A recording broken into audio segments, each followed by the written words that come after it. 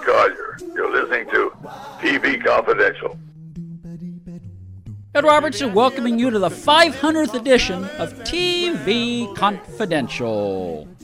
Radio talk show about television. Peri Gilpin will join us in our second hour. Peri Gilpin, the actress known around the world as Roz Doyle on Frasier. Peri has a new web series out that has generated a lot of buzz since it premiered earlier this year. We'll talk about that and more when Peri Gilpin joins us in our second hour. We hope you'll stay tuned for that coming up later on.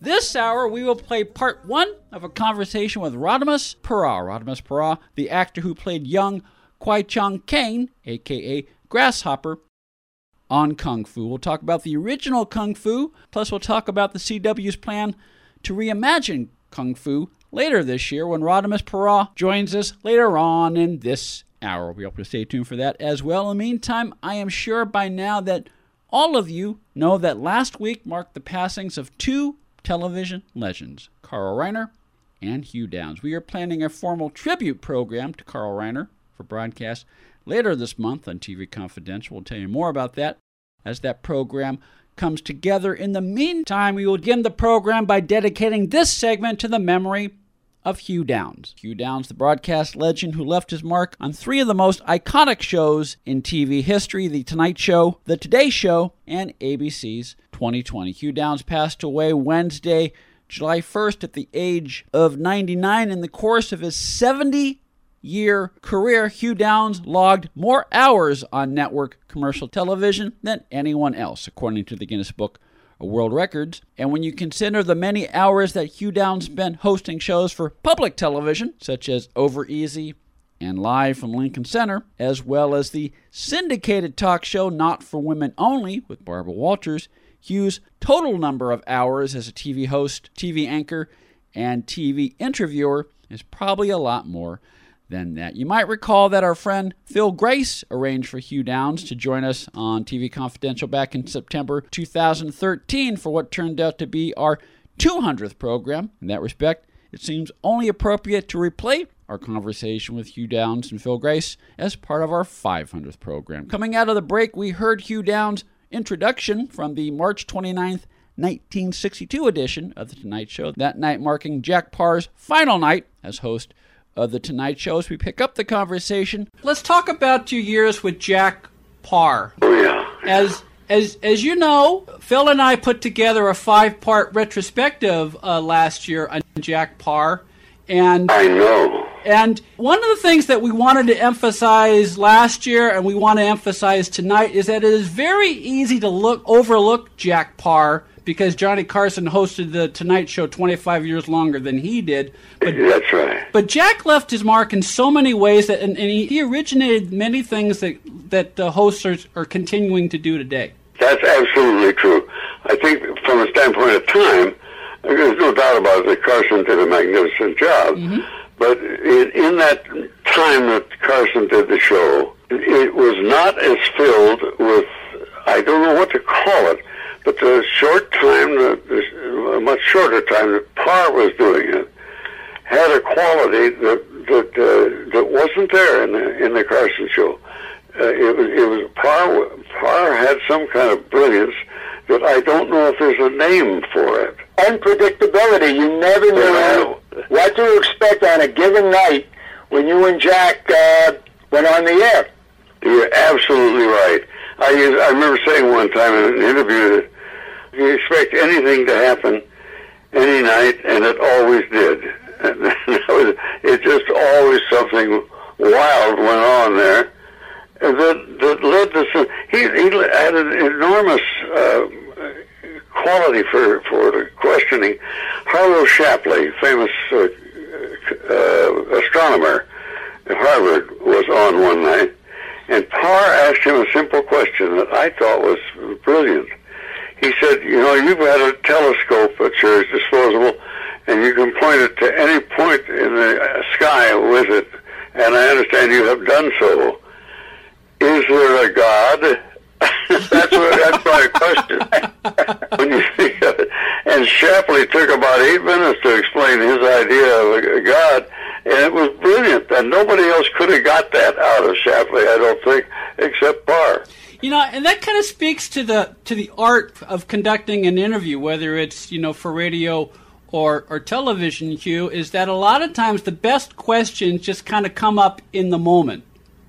Yeah, that's true. They did, and Parr played that way, and it worked. It really did work.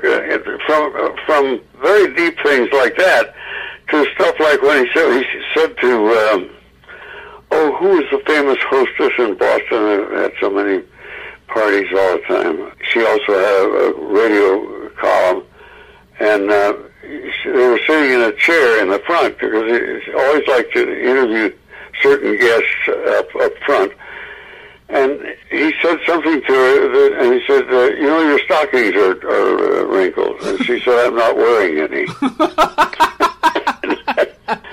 And that just cracked everybody up. That's the kind of thing that happened on the Tonight Show.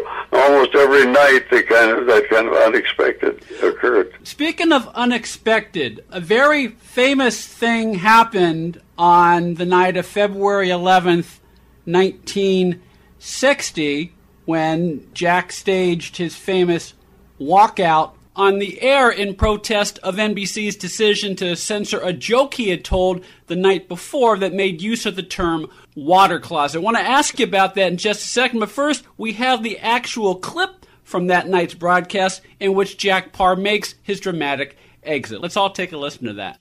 So I went to them, and I said, well, the least you could do, maybe ask, get permission, or give me a no. Could I show that tape again?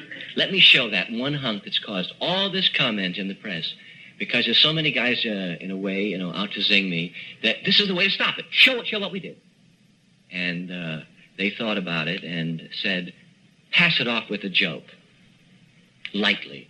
Well, I cannot pass it off with a joke and will not. That's the way it has to be with me.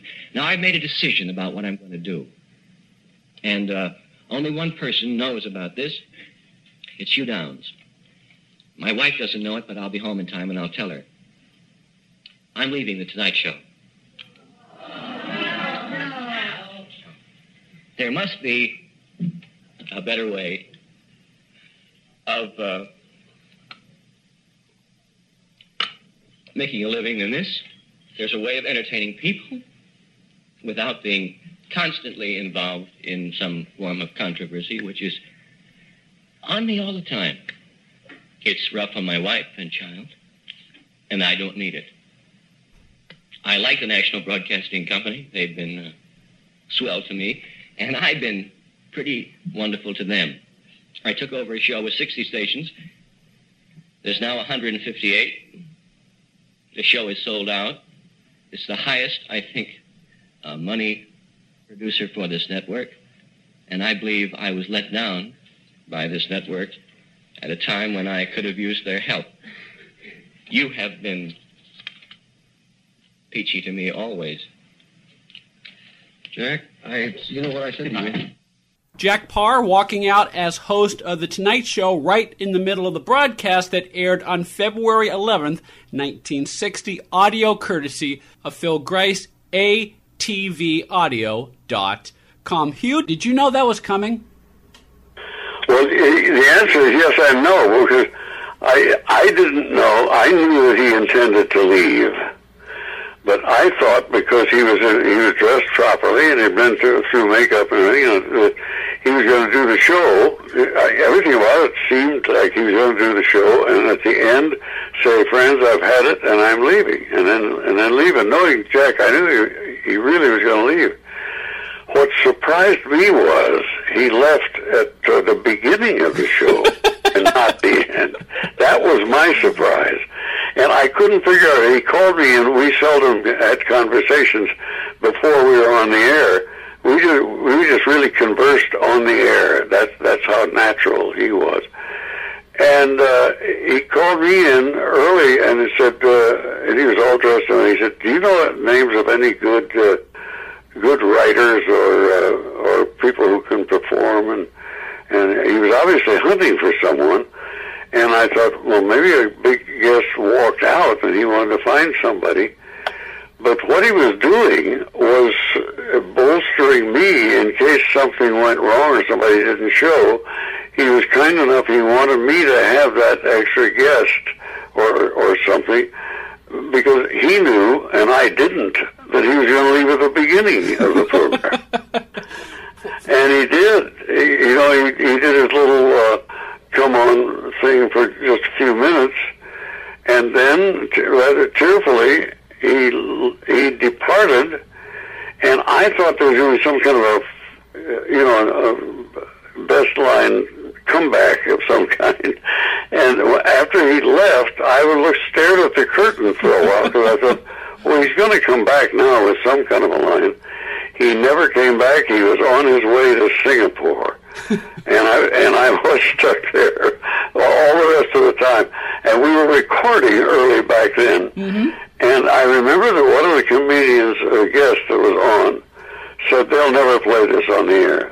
I had a letter from you back in May of 2012, and I'm going to quote what you wrote to me. You said, and I quote, "I do remember since we had started taping the show, 8:15 to 10 p.m., a meeting I was in on then where there was a debate among the NBC brass about whether or not to air the tape. Sherry Berman, that's the comedian you're referring to, had said to me right after we shut down at 10 o'clock, nobody will ever see this. They're not going to air it. I think in the meeting, and then you're stating about your thoughts, I threatened to kill myself at NBC's entrance if I went through that and they didn't air it. And I must say, you were fantastic in terms of taking over, and I know that for a fact because I have a very rare audio air check of that show, and it has all of the post-Paul walkout material when you took over. I have that. I thank you, Phil, but I'm much in your debt for what I call archive work that I have. Mm-hmm. Largely has come from you, and I want to thank you again. Well, it has been my pleasure, and I'm going to quote one more line from another letter you wrote me. You said, without hard evidence such as you have sent, what proof could there be that any of this really happened, that maybe it was all imagined? I love that line because it's so true. 50, 60 years goes by, it's almost like, did it ever happen? Yeah, I know what you mean. You're right. I wonder how many things in the world are like that. Maybe something that Winston Churchill said, or something that, I don't know, Queen Elizabeth I said, that is not known and never will be because it didn't get recorded one way or another. True.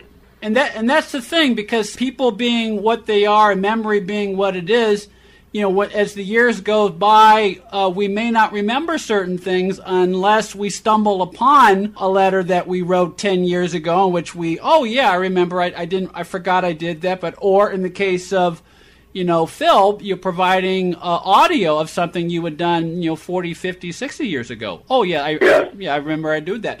You're listening to a conversation with broadcast legend Hugh Downs that originally aired in September 2013 on TV Confidential. Hugh Downs passed away Wednesday, July 1st at the age of 99.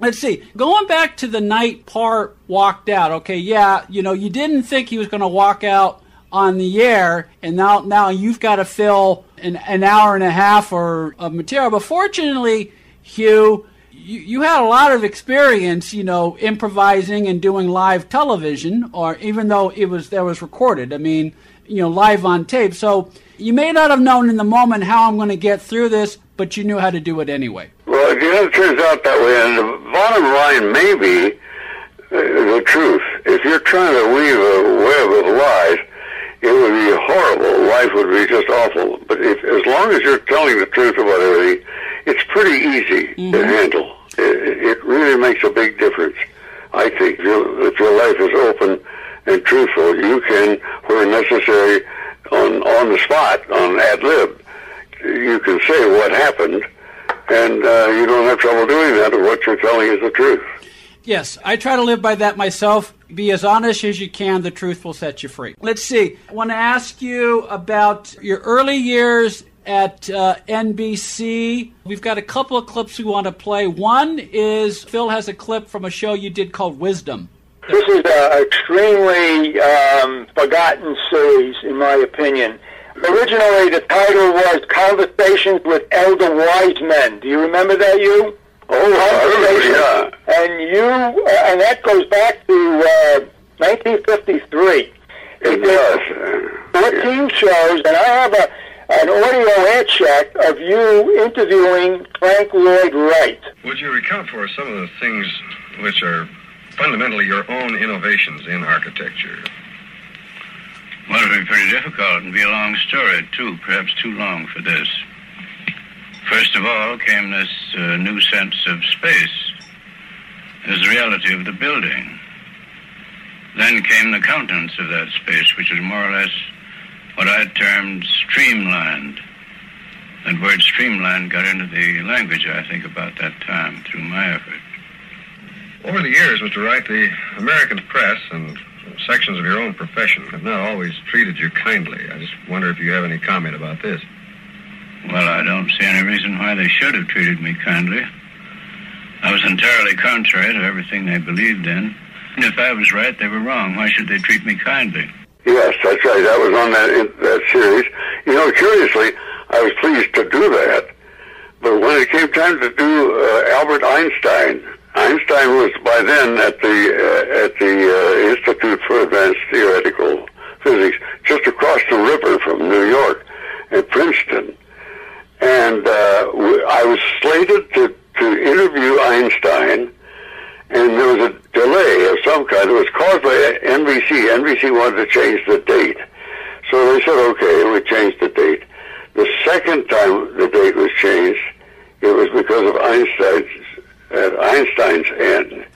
And the reason was his illness. And it was the illness from which he did not recover. And I never got to meet him, and that's a very great sadness of my life. I would love to have met and talked to Albert Einstein. You're listening to a conversation that Phil Grice and I had with broadcast legend Hugh Downs that originally aired in September 2013 here on TV Confidential. Our friend Stephen Taibbi, previous guest on our program, author of Grateful Guilt, and a man who worked behind the scenes in television for more than 20 years. Stephen writes, when I was an intern at a Long Island television production studio, the first production I was ever on that would be aired, and on PBS no less, was a documentary that had Hugh Downs as the host. Years later, after I'd established myself in television, I became a glider pilot. Turned out, Hugh Downs knew my instructor and occasionally came by Somerset Field in New Jersey to borrow her sailplane. Hugh actually remembered me, and we saw each other at the airport several other times. He was such a nice and gentle man, and I am so glad that I had the honor for our paths to cross. Hugh Downs was the real deal. There is nothing like him today. Stephen Taibbi, author of Grateful Guilt, with a personal anecdote about broadcast legend Hugh Downs. We'll play more highlights from our 2013 conversation with Hugh Downs at the end of our second hour. Be able to stay tuned for that. In the meantime, we'll take a quick time out. Then Rodimus Parra will join us via Skype when we come back on TV Confidential. Story Salon is Los Angeles' longest-running storytelling venue. We have live shows every Wednesday in Studio City, as well as solo shows, podcasts, CDs, and several books. Los Angeles Daily News calls Story Salon Gemstones of Narrative. Something new, funny, astonishing. Sunset Magazine says tales tall, tragic, and tantalizing. All of this makes Story Salon one of the most eclectic entertainment experiences available. You can learn more about us by going to our Facebook page or by visiting our website at www.storysalon.com. Accredited by Guinness World Records, welcome to Archival Television Audio Incorporated, a peerless TV soundtrack archive preserving the audio from television's first 3 decades, the 1950s, 60s, and 70s, the golden and silver age of television. For more information, go to atvaudio.com. One more item. If you or someone you know is the recipient of a structured settlement that calls for payment to be spread out over a period of time, but find yourself needing cash in hand today, you can get your money right now in one large payment by calling the Structured Settlement Cash Hotline at 800-965-7987. This is an extraordinary time right now. All of us have been hit by the global economic crisis, and all of us can use a little extra cash. If you have a structured settlement where you're being paid over time, but you need your money a lot faster than that, either to pay your bills or to help a family member or a loved one who's been affected by the global health crisis, call the Structured Settlement Cash Hotline at 800-965-7987. The call is free, takes about 10 minutes, could change your life. Structured Settlement Cash Hotline, 800-965-7987, 800-965-7987. Be part of our conversation. If you like what you hear, have thoughts on this week's program, or have an idea for a future edition of TV Confidential, we'd love to hear from you. You can email us at talk@tvconfidential.net, talk@tvconfidential.net. You can also message us at facebook.com/tvconfidential, x.com/tvconfidential, or at TV Confidential on Instagram. And if you're listening to us on the TV Confidential podcast, please be sure to hit the subscribe button. This portion of TV Confidential is brought to us by our friends at Front Porch Realty, the community of realtors in the Northern Bay area of California that is committed to finding the solution that is best for their clients. Whether you're a first-time home buyer or looking to sell or lease your property in Northern California, call Karen Strain at 415-886-7411 or visit frontporchrealtygroup.com for more information on how they can help you.